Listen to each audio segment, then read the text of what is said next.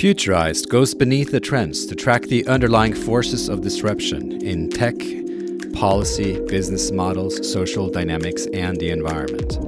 I'm your host, Trond Arne Undheim, futurist and author. In episode 43 of the podcast, the topic is the future of high net worth lifestyle. Our guest is Dalton Scatch, CEO of Gold Gate, a fintech focused on real estate. In this conversation, we talk about how to own homes in Beverly Hills, Dubai, Tokyo, Singapore, and London for the price of one through fractional real estate investing. The approach builds on tokenization. We discuss the needs of the wealthy post-COVID-19. A word from our sponsor. Do you have business challenges where you would like high-quality external input from experts?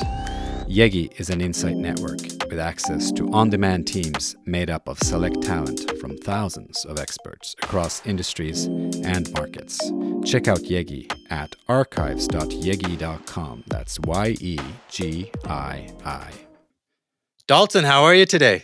Doing well, Tron. Good morning. How are you doing? I'm doing great. I am doing great. Dalton, we're here to talk a little bit about some exciting things in real estate investing and opportunities for high net worth individuals and also others, ostensibly because I think tokenization, right? It's the whole point is that it spreads out the asset into much smaller pieces, so you can get a small part of a big pie. Isn't that right? That is right. So it's not only with living, but it could be with your investments as well, whether that's artwork or vintage cars or stocks, bonds, and a whole lot of other things. Yeah, we'll dive straight into it. I just wanted to give my listeners a quick overview of what you've been up to and ask you a couple of questions about it. So you're Dalton Scatch. You are a real estate investor, a young one, I would say, right? So you got into it really fast out of Boulder, where you got a degree in entrepreneurship, and you then went off to do some commercial real estate and sourced an impressive amount of off-market real estate and succeeded with that and have been traveling the world pre-COVID doing this. That's exciting. That's right. I'm a little bit young. I'm 26 years old, and 6 months after college, I decided to start my own business, and it ended up going fantastic. Closed 2 large deals within 15 months, and I was working out of my apartment in Denver at the time, and I said, hey, I can do this from anywhere in the world. And so I sold all of the new toys that I bought with my first 2 commissions and went and traveled the world, and no one knew the difference. That's exciting. Where did you go? 35 countries. That's a lot. Yeah, I spent a lot of time in Europe and the Middle East and Asia, and then came back to the United States, and then went back to Europe, and then back to the United States, and then I went down to Latin America.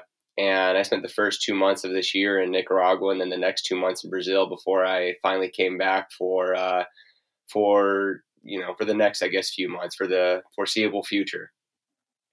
So Dalton, how did that all go with internet connections and stuff? You weren't doing like super sensitive broadband stuff, or were you actually able to find really good lines wherever you were?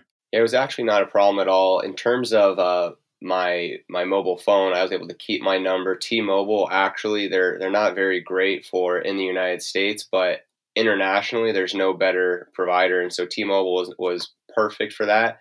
And in terms of Wi-Fi, there was no problem. There was lots of co-working spaces actually throughout the world, and some of them, whether it was in Ukraine or Vietnam, they had all of the amenities of a upscale Upwork or WeWork, and they were only like $3 or $5 a day. So life was good.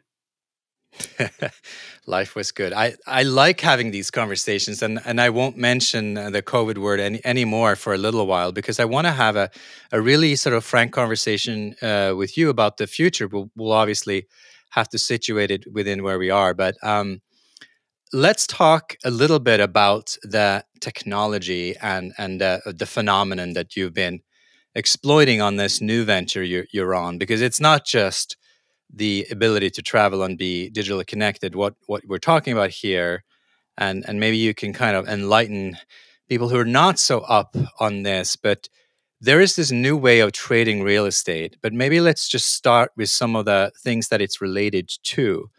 So there, for a while, there's been these real estate investment trusts, and I know that part of what you were doing in the past had to do with them. Why don't you start with just explaining in one sentence what that is? Because that's also a form of sort of distributed ownership. It's just of a very different kind. Why don't you just bring everybody up to speed on what those actually do, first of all, and then let's kick into this more contemporary landscape. For sure. And so with the real estate investment trust, what that pretty much is that one company pools all this money from investors all over the country and maybe even the world to go out and acquire and develop properties in certain geographies, whether that's industrial property or office property or whatever it might be. And but what you can imagine is that if you invest $100 or $1,000 into one of these REITs and you buy one of these buildings, you don't really get that pride of ownership. You don't really go, "Oh, I made a decision to help develop that in this location, and I love it," and everything like that, or who the tenant was going to be, or whatever it might be. So with my platform, people are able to almost create their own REIT where they can choose locations and assets and whatever it might be and put in large sums of money so that when they do drive by it, they're able to show their friends or even show it on their iPad, say, "Hey, look, I'm a part owner in this building." And not just a part owner, right? And we'll get into this a little bit, but you can actually split this up. Like, with a US dollar, there's a limit, right? It's 1 cent is actually the smallest amount of dollars that you can trade, just because that's the way a fiat currency works. But when you're using these newer models, there's really no limit, is there? I think there's 18 digits when you tokenize an asset. You can really fractionalize down, and we'll get into what fractionalize might mean. But is that the appeal to you, that you can split it up into so many parts, or is it the fact that the ownership just feels very real? Let's say you have 300 square meters and you divide it into 300, and now I own or a square foot. I own a square foot of this property. That's kind of exciting. Yeah, it is pretty exciting, and I think the exciting part is I don't think that spending even $100 and investing in one property is that exciting too. Because if it goes up or down, it really isn't. You don't have much skin in the game.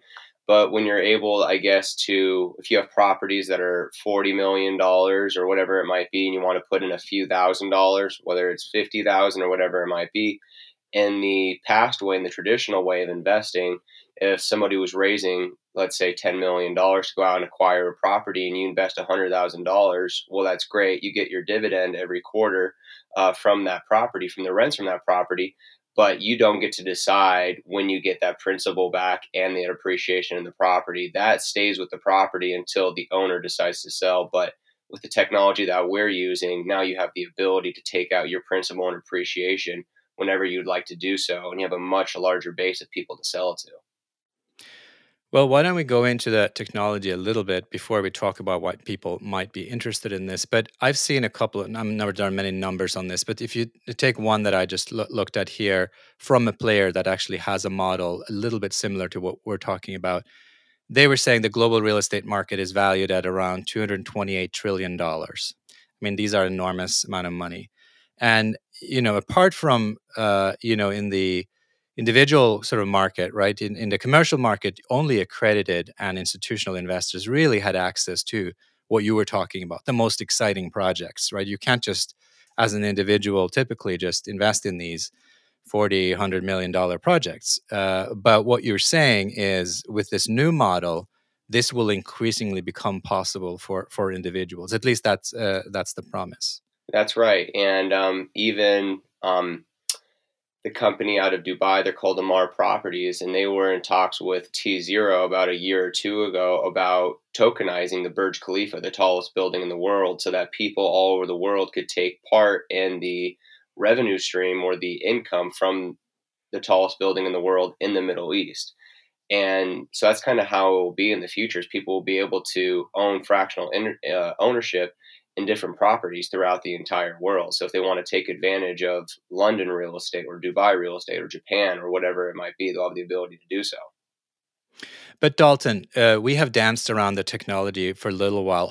First off, how did you get into the technology side of this? Because there is a technology component, or at least there are some technicality into this. And then could you just line up some of these concepts and simplify them a little bit so that we can kind of relate. So tokenization is one. This is also related to the blockchain platform as such. How did you educate yourself on those things, and what does a potential investor need to know? An individual who's listening, what do they need to know before they consider going into these kinds of new financial opportunities? For sure. And it was almost an accident for me finding out about security token offerings. I was actually going full forward with just a regular um, commercial real estate investment firm. That's how I was just going to build my firm. We were going to invest in Texas real estate. We were going to hold long term. We were going to invest in sustainability and automation. And I said, you know what? I'm a young guy. I might want to attract these Bitcoin and crypto millionaires that might be out there. And I remember seeing blockchain and real estate in the past, so I just typed in blockchain real estate. One thing led to another. I started learning about all the people in this field, and I go, "There's no going back. This is the future. This is the way that commercial real estate is going to be transacted." But basically, how it works is that, for instance, if you're on a crowdfunding platform like CrowdStreet or Fundrise, and you invest in one of their offerings, and the offering, you invest $100,000, whatever it might be, and the offering closes, well, now you're issued shares, but they're in essence paper shares. Like if you wanted to go trade them, you have to go find who else is in the deal, or find somebody else that might want to buy them, and you have to work with legal counsel, and you have to talk with the sponsor, and you have to do all that stuff.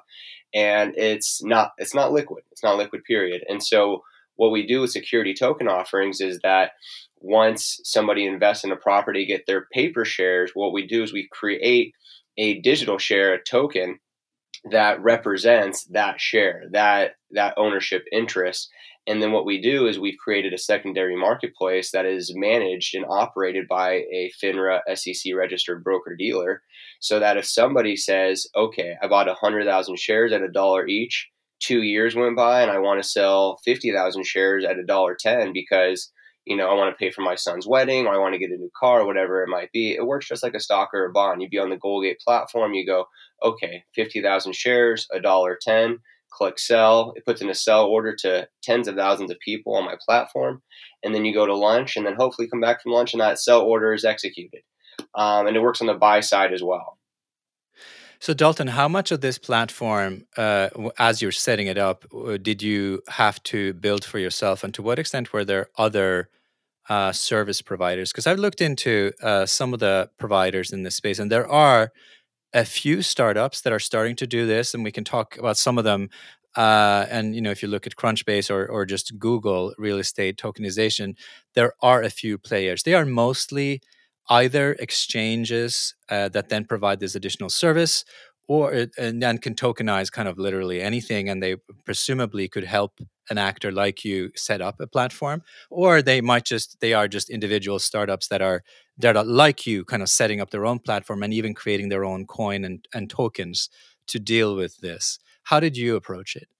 So what I did is I spent over 2 months, probably every single day, and talking, doing demos. I don't know how many demos I would do with one company just to figure out how it worked, kind of what services they offered, what the costs were, and listened to podcasts, spoke with other people. I spent months. That was my full-time job. I go, wow, to be able to offer liquidity in commercial real estate, I need to get this right. And I spoke with a lot of people that are in this space that have, like, for instance, the owners of the Aspen coin, which is the largest. Yes. I was going to ask you. So let's do this. So there is a precedent here in the U.S. This was back in 2017, early 18. Aspen coin. Tell us about this hotel in Aspen and how that all happened.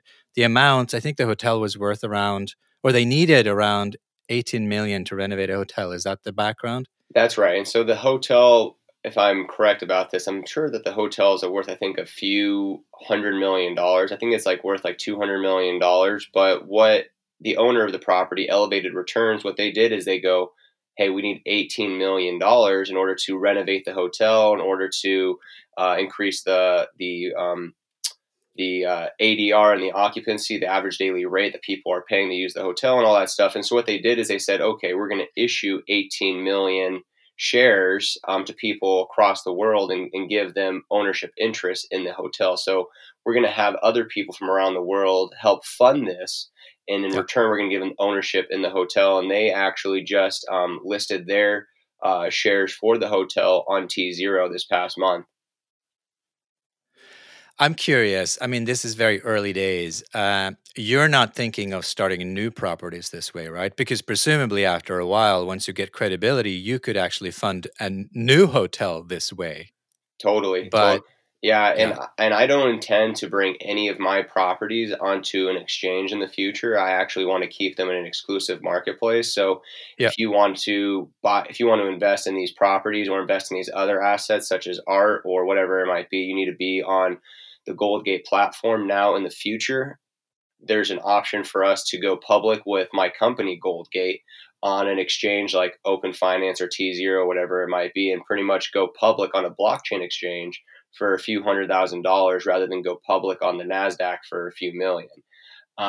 But to just to answer my earlier question, have you gotten service providers to help you to set up some of these things? And are you actually issuing your own token for to get care of this, or are you actually using a token service? Yeah, so there's a lot of different players in this field that do different things, whether it's issuing the token, right, issuing the shares, or they are doing the compliance work with the KYC AML checks, or they're doing the escrow, they're doing the transaction, the secondary marketplace. There's a lot of different players, and you have to interview a lot of them and really do demos in order to make sure that what they say they can do, they can actually do. There's a lot of companies, I think, throughout the world that I've spoken with, whether it was in the Middle East or it was in the United States or whether it was in Europe or whatever it might be, that kind of led me to believe that they could do what I wanted, but in the end, it just wasn't so.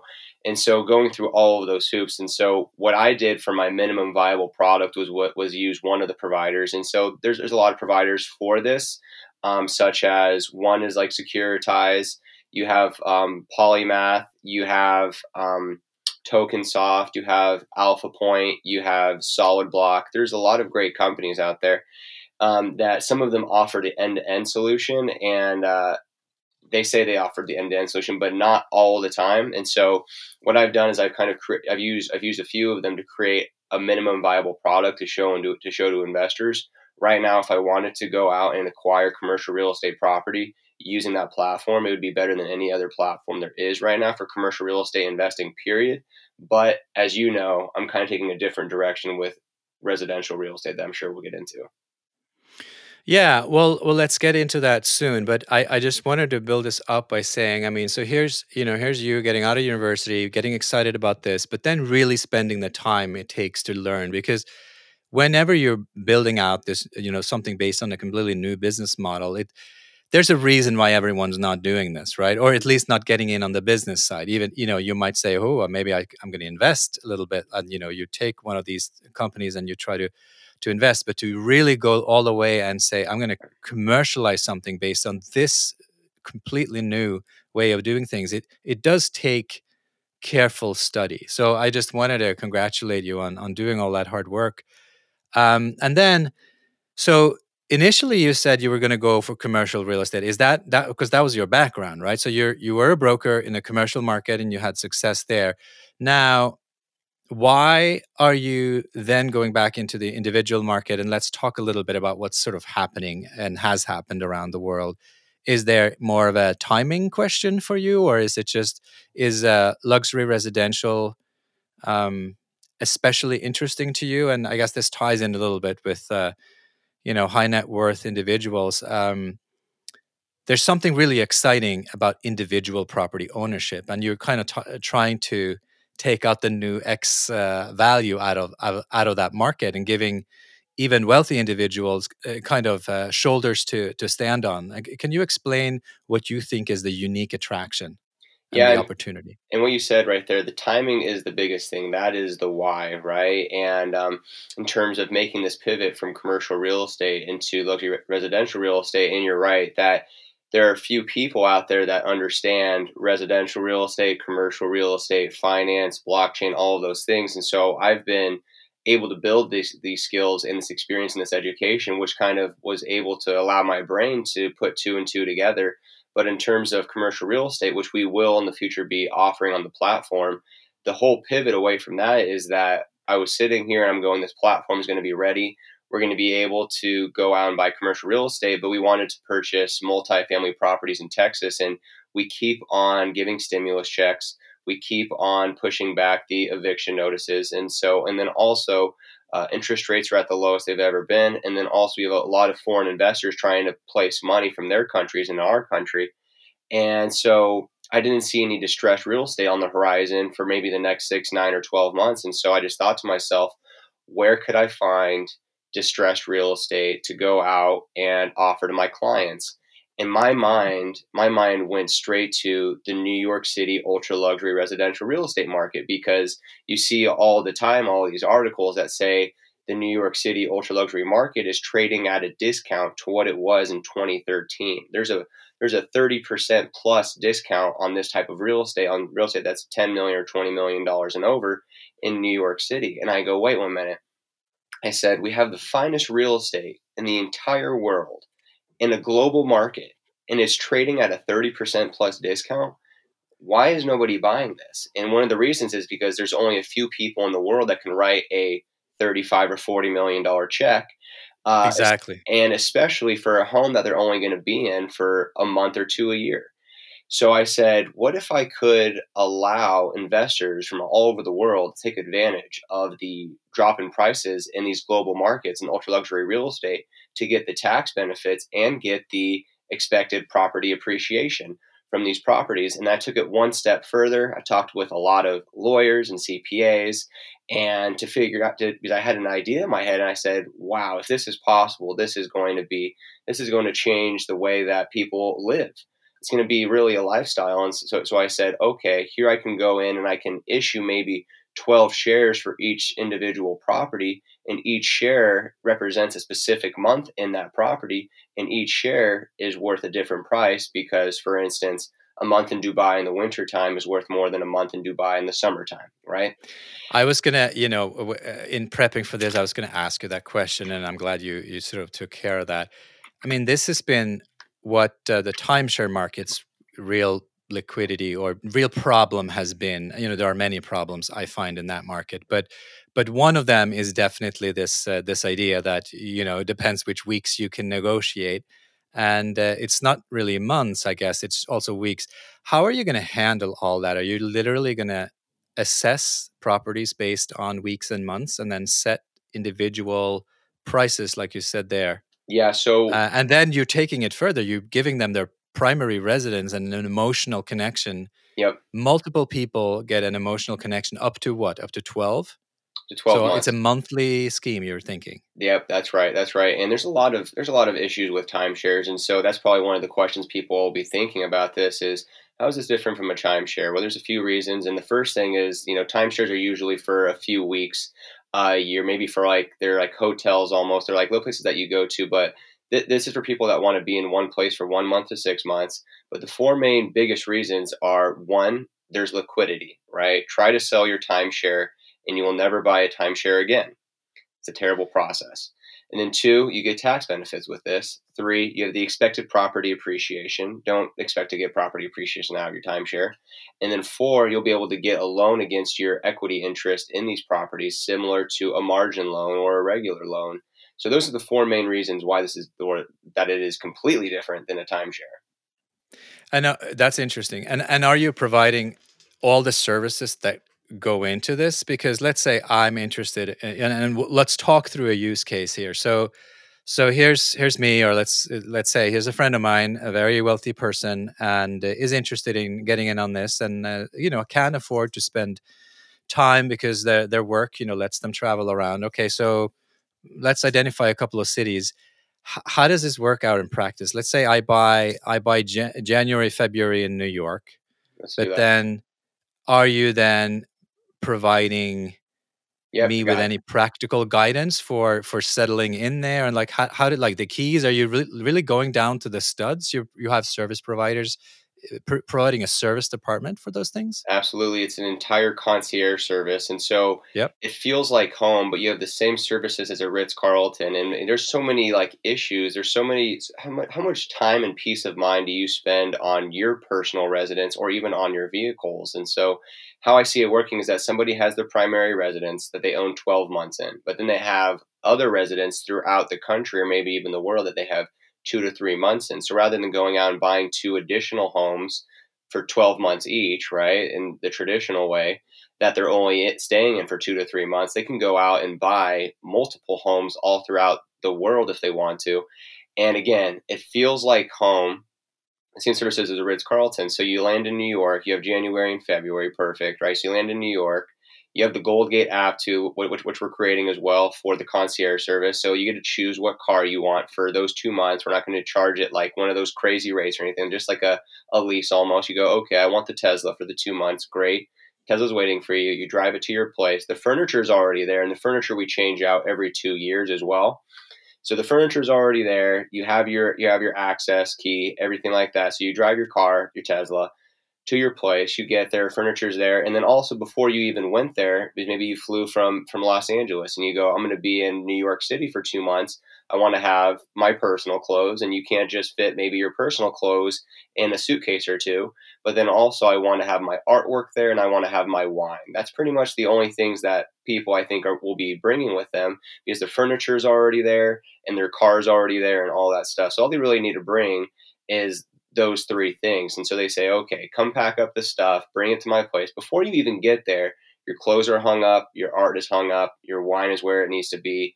You're like, perfect, sounds good. So now you get to go live in that property for 2 months. If you need like a private chef for a night, you can use the app. If you need cleaning service, grocery service, anything like that, use the app. You don't need to worry about the property taxes or insurance. That's a part of like your annual fee that you pay with regard to your ownership interest. So we take care of everything that you might need to, but rather than paying a luxury rental company where you give them your money and there's a 0% chance of ever seeing it back, or you give it to a hotel company or a hotel, and again, you give them the money and you never see it back, or you give it to a one of these like luxury Inspirato kind of deals. You give them your money, you never see it back. With this, Where is the economics on your end of this, Dalton? so what are the fees for Goldgate? Yeah. So the fees for Goldgate are a 1% acquisition fee, which is completely standard in commercial real estate investment and just in general real estate investment. So 1% acquisition fee, a 0.5% property asset management fee to manage the entire property and everything, all the services, and then a 1% loan placement fee. So if people want to get a loan against their equity in the property, they'll be able to do so, but for like a 1% charge. Those are the only fees. Those are the only fees. And so, and then there will also be some of the smaller stuff, like if people want to rent out their nights to other people, or if somebody needs whatever it might be, those really extra kind of services. There might be fees, but in general, the three main fees for Goldgate are those three fees.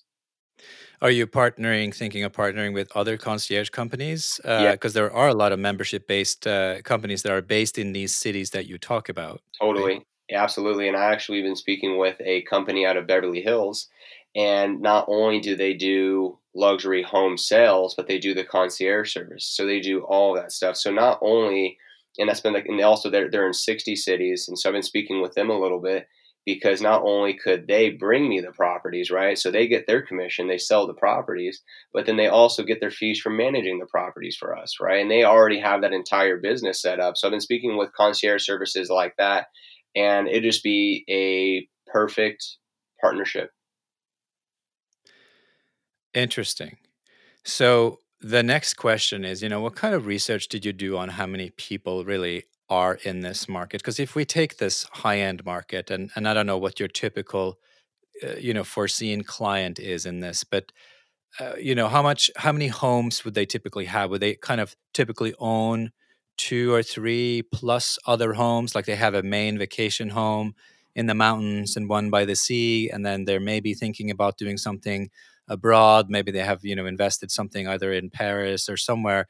And then is that the market? And you're just saying to those people, hey, why do you have just a big place on Cape Cod and this one little timeshare thing in the mountains when I can give you 7 properties. That's right. And this is perfect for like the clientele for this is professional athletes, celebrities, musicians, CEOs, these kinds of people, family offices too.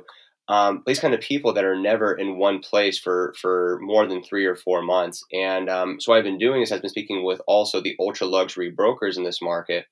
And I said, tell me if I'm wrong. I said, have you ever had a couple that has $50 million and they walk through your $20 million Laguna Beach house and it's perfect? It's absolutely the most perfect property there is for them. They want it, they love it. And at the end of the day, they don't give you a check for $20 million. Why is that? What is the number one reason? 90% of the cases, and the answer to that is that as they're walking out the door, they go, "Babe, it's perfect, but we're only in Laguna Beach for 3 to 4 months." And that's at that point in time where the broker would hand over the Goldgate proposal for that property and say, "Hey, here's another option." And this happens thousands of times throughout every day. And there's also the amount of homes in the United States owned by foreign investors that have never been lived in and will never be lived in is in the tens of thousands. They just buy property in the United States just because they want to have to put their money in the United States. And so to be able to say, hey, rather than invest $3 million in a home in maybe, again, Laguna Beach, that you never use, that you're never in, that you have to furnish, you have to pay for all the maintenance. How about you buy $3 million in a $30 million property, right? You get the same tax benefits and the appreciation, don't need to worry about any of the maintenance cost. And then maybe you own one of those months per year. So whenever your family is visiting, they can go use that or whatever it might be. So there's a lot of different use cases for this. I see that. But I do think that not everybody who is in this income bracket, there's a reason why they buy it and then leave it because, these are busy people. So you're going to have to make it an incredibly frictionless deal for them to actually be able to spend that month in Aspen or, in Beverly Hills that they have already bought because, a number of things might happen in their lives and, the business deal is going down in a different city. I do foresee that if this kind of gets off the ground, that you will have still a lot of unused weeks. So some part of your business should be dedicated to rentals, I would imagine. Absolutely. And so that is one of the things is that if people aren't able to go use those weeks, they have the ability to use us to go rent out that property as well. Because again, it already has all the furniture and everything set up. So people can go rent out the property. But again, people feel a lot better, for instance, if they own the property and they know that they're getting a tax benefit or the property appreciation on it. And if they don't go use it, it's like, okay, that's okay. It's not like I spent a few $100,000 paying for a rental that I didn't go use. And there's a lot of different ways. As I mentioned before, if you buy 2 houses, that would equal like 24 months. Now let's kind of just break that out into maybe 6 houses over 4 months. And so you can own, rather than own 2 houses, you can own 6 houses over 4 months in different times in different parts of the country or the world. And you don't have to go use, and so, that's a lot of months. You can't use all of those in 1 year or all of those locations, but maybe you just want to have them just because, hey, maybe, you have a place in Barcelona, Spain for 4 months during the summer. Maybe you don't intend to go use it, but but you want to be able to go use it if you want to. And so, like, rather than go buy a home in Barcelona that you're maybe there or not, but you're paying for 12 months of expenses, 12 months of taxes, 12 months of everything. Now you just go pay for those 4 months. So look, I want to talk a little bit about the current situation and the future because this is a little unusual for me to do this kind of conversation, and especially now when a lot of people are at the complete opposite side of the equation here with the coronavirus. Just to bring that word into the discussion, right? Many people are very concerned, are not traveling, and their last thing on their mind is to make additional real estate investments.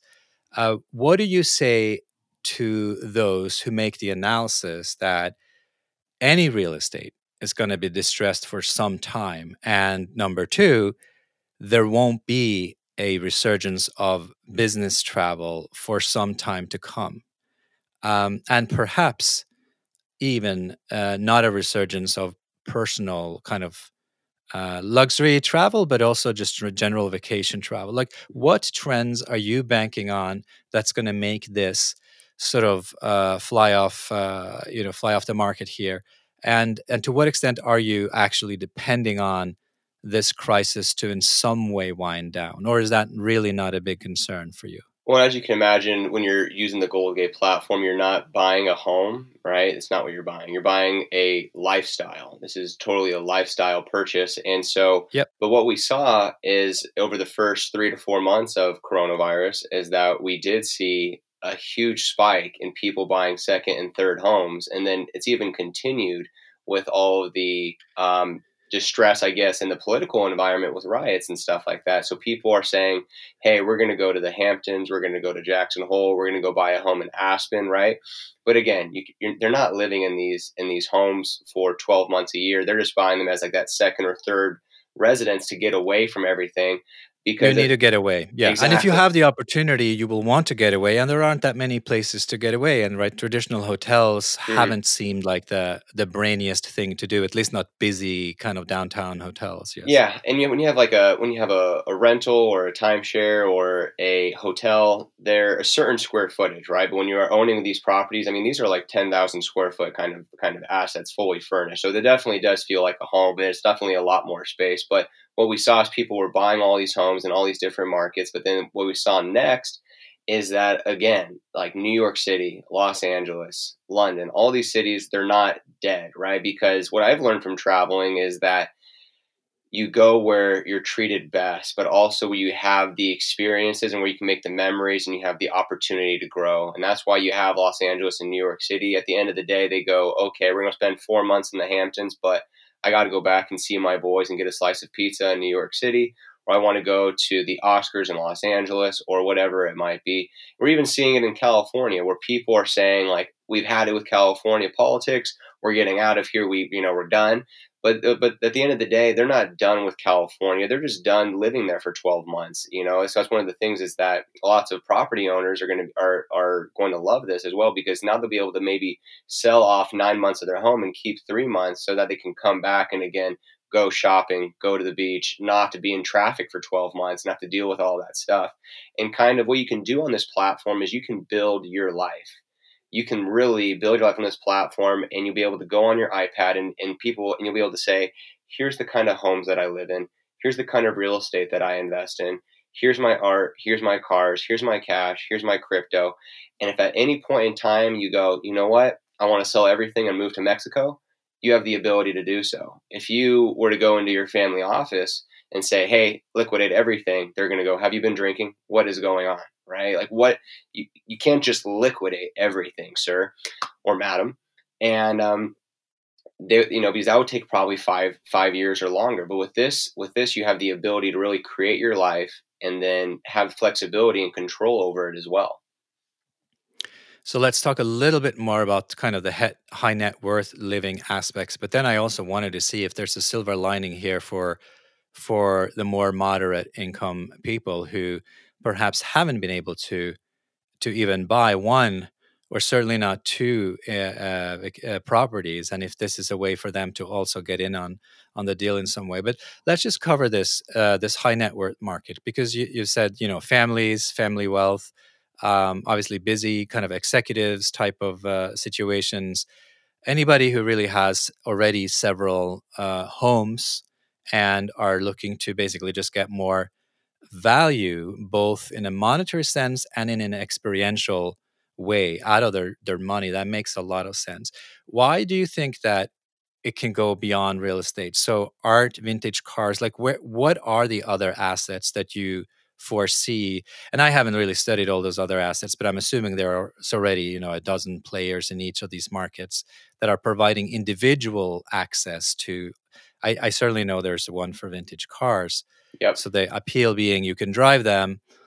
For art, I guess it's slightly more complicated. You have to insure these things. But are you foreseeing that if you own 20th a piece of an art, of a piece of art, then you can actually exhibit it in your own house for X number of months. The same principle there. No, that will not be for art That's a and little for bit cars. difficult, right? Yeah, you would not Yeah. do that at all. And so these cars and these artwork would be held in like a not a museum, but like in a secure area, and where people can go see them. For instance, if we buy a $10 million Ferrari and we have the Gold Gate car collection, and let's say it's in Dallas, well, the next time that you're in Dallas, because you bought a certain portion of that Ferrari, when you go to the place, you get to go sit in it, take a picture with it, all that stuff.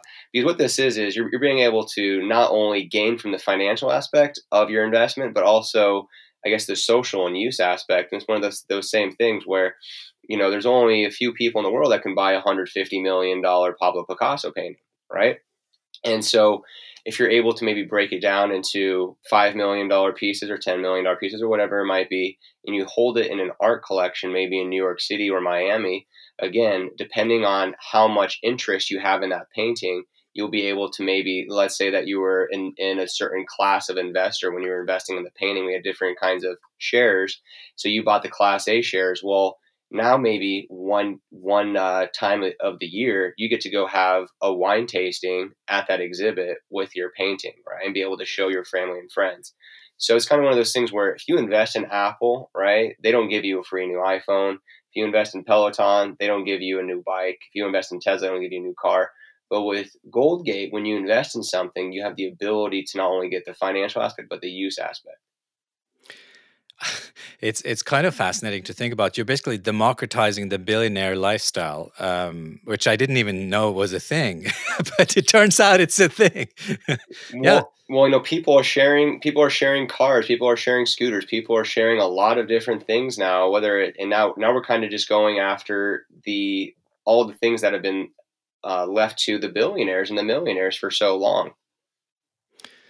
Yeah, so I mean, it is a sharing economy play. What do you think about that when it comes to other players? Because the moment this just gets a little bit more organized, I would imagine like an Airbnb or the Airbnb 2.0, like larger sort of players that are very capitalized will try to go after these kinds of more high end sharing economy assets. Are you already seeing that? I mean, in your research, do you think you'll quickly get competition from players like that, or is it still some years out because there are so many pieces that need to be put together? That's right. There are so many pieces that need to be put together. And since we're going after kind of the wealthiest and the elites first, the athletes and the celebrities, that's kind of our target market, going and getting their attention, getting their trust, getting all their capital to invest with us.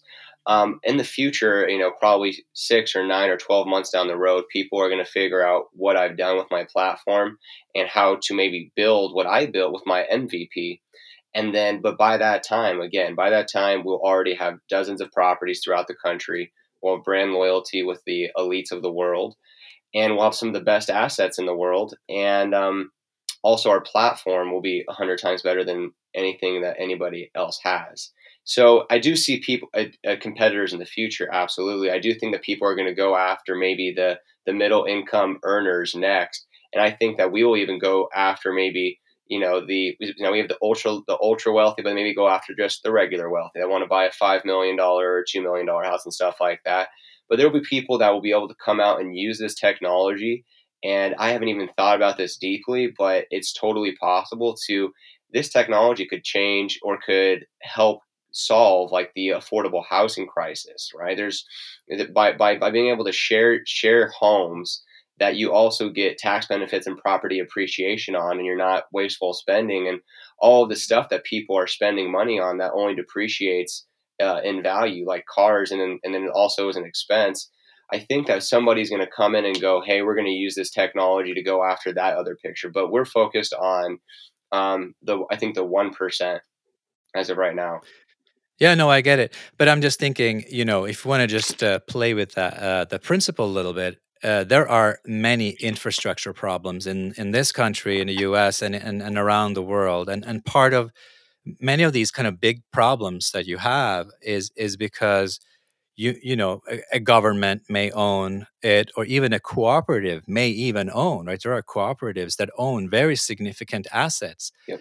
And yeah, okay, you get the shareholder letter, you're like, you're part of the cooperative, you really own this. But at the end of the day, it still feels like a large corporation, and they take on the elements of a large structure very quickly.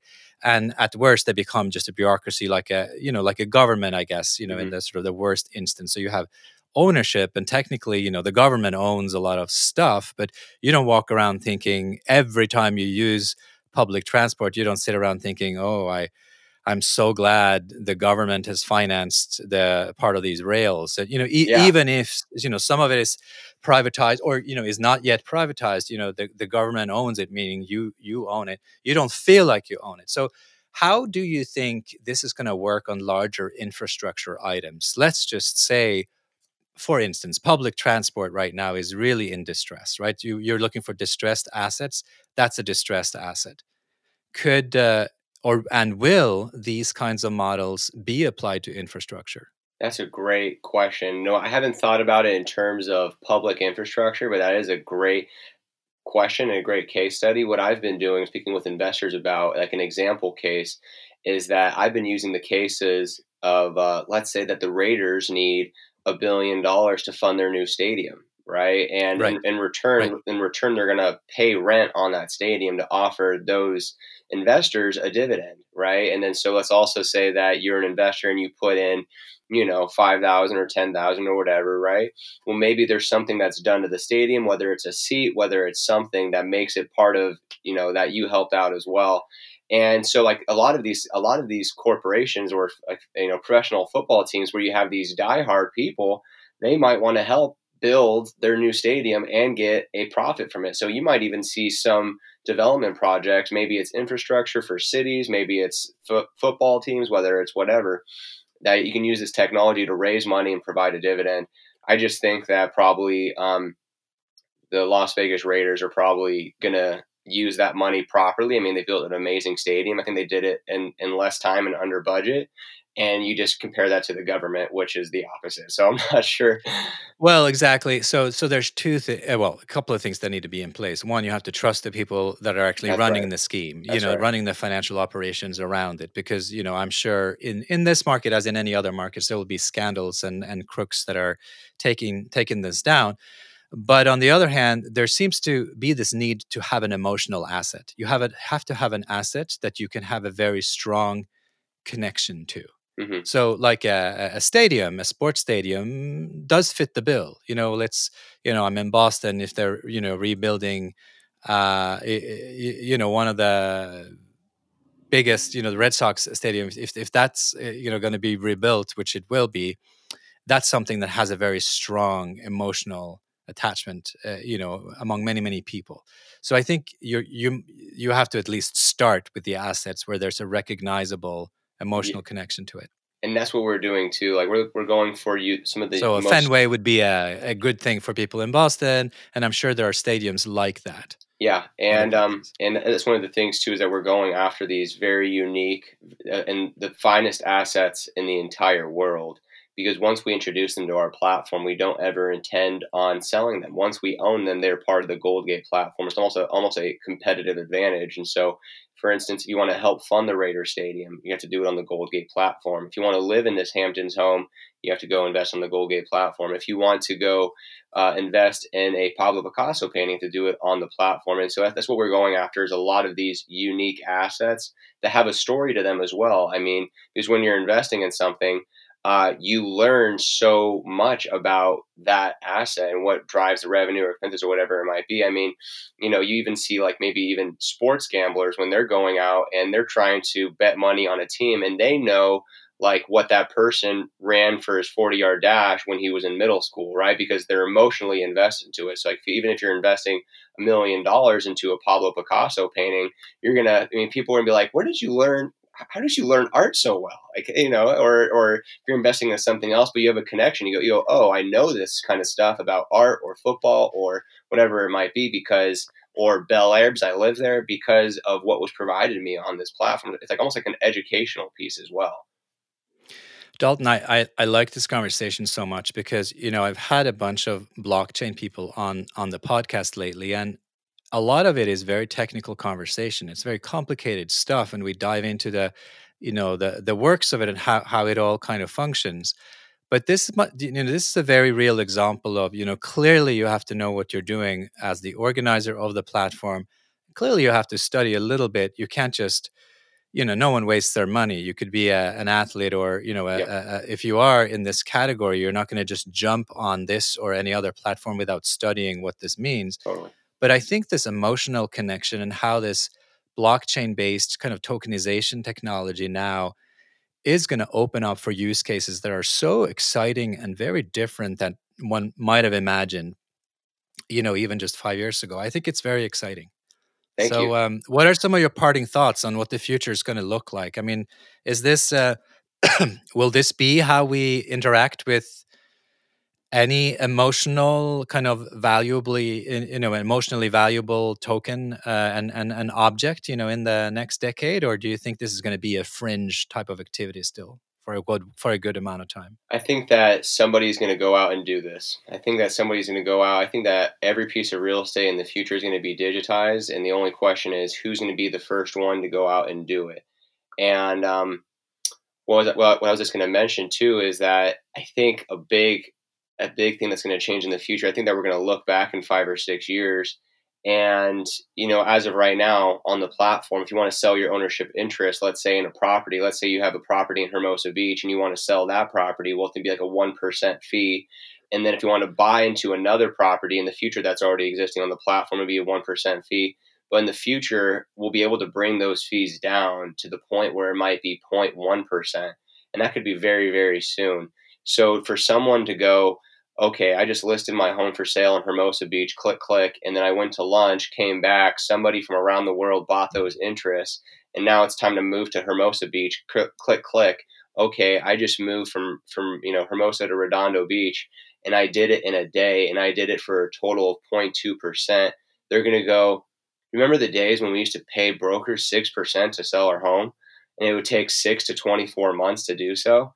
And that's just what I think people are going to see that, and they're going to go, what just happened? What just happened? And so I think that it's a big problem that I'm solving with how people live and how people invest. And so I do think this is and also in this space, the blockchain space, like 1 year is like 5 years. This is moving so quickly, and we're advancing so much. And I think that what happened in the ICO boom of 2017 is going to happen in 2021 with the security token offerings of the STO boom of 2021, because people are going to realize, hey, when I invest in one of these cryptocurrencies or whatever it might be, I don't get a quarterly report. It is literally a gamble. It could go to zero, it could go up. I have no idea. There's nothing behind it. When you invest in an STO, you say, oh, this is tied to something, right? This actually holds value. There's actually other benefits to this. And so I think that once that happens, once the STO boom happens, I don't think there's going back. Dalton, when you sat for your real estate license, and I don't know how many years ago, that couldn't have been many years ago. What, 5 years ago or less? About 5 years ago, yeah, for my first one, Right. yeah. So 5 years ago, you sat for your exam. Did you have any idea as you were crossing out those old boxes, and filling in kind of that proving that you knew the basics? Did you have any idea that this was going to happen to you? I had no idea. You know what? I couldn't, everything happens for a reason. I completely believe in that. And I think that like God has a plan for all of us. And thinking back to like when I was in college and all the mistakes that I made that actually led me to go into real estate. And for instance, if I didn't make like a certain mistake in college, I never would have gotten into real estate. If I didn't get into real estate, I never would have started my own real estate company. If I didn't do that, I wouldn't have been able to travel the world for 2 years. And if I didn't do that, I wouldn't have been able to start this new business and do what I am doing now. So it's funny how life works out that way. So but yeah, going back, getting my license, I was going to be a residential real estate broker, and I was wearing my suit and everything like that, which you don't need to wear as a residential real estate broker, selling $400,000 homes, but I was doing it, and but would have no clue. Well, you're preaching to the choir here. I don't know if you knew this, but I mean, I wrote a book about disruption and how to thrive on serial failure. So I'm a big believer in studying, my own mistakes and other people's mistakes. I think it's basically a daily thing. I think it makes you so much stronger. Not just, you shouldn't seek out failure, but the point is everybody has these things where you realize there's a fork in the road, and maybe you took the wrong one, but the thing is you got to learn from these things, and there are opportunities around the corner. You turned left instead of right. Well, now you're in a different street corner. There's so many things happening, and I think you have just opened up hopefully our listeners' mind to a new opportunity, and just a little bit of excitement into this kind of COVID reality that a lot of us are sitting in our attics or basements and trying to figure out what to do. Dalton, you brought some promise and opportunity into this, and I thank you for it. Any parting words? What's next week going to look like for you?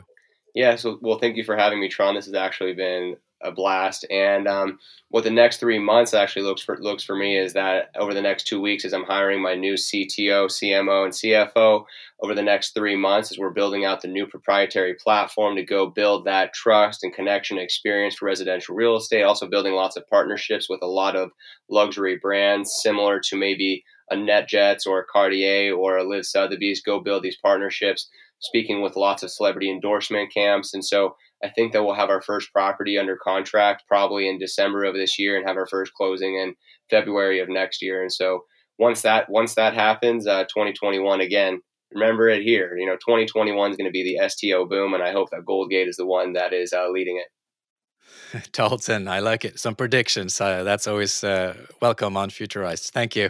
Thanks a lot. Appreciate it. Thanks, Tron.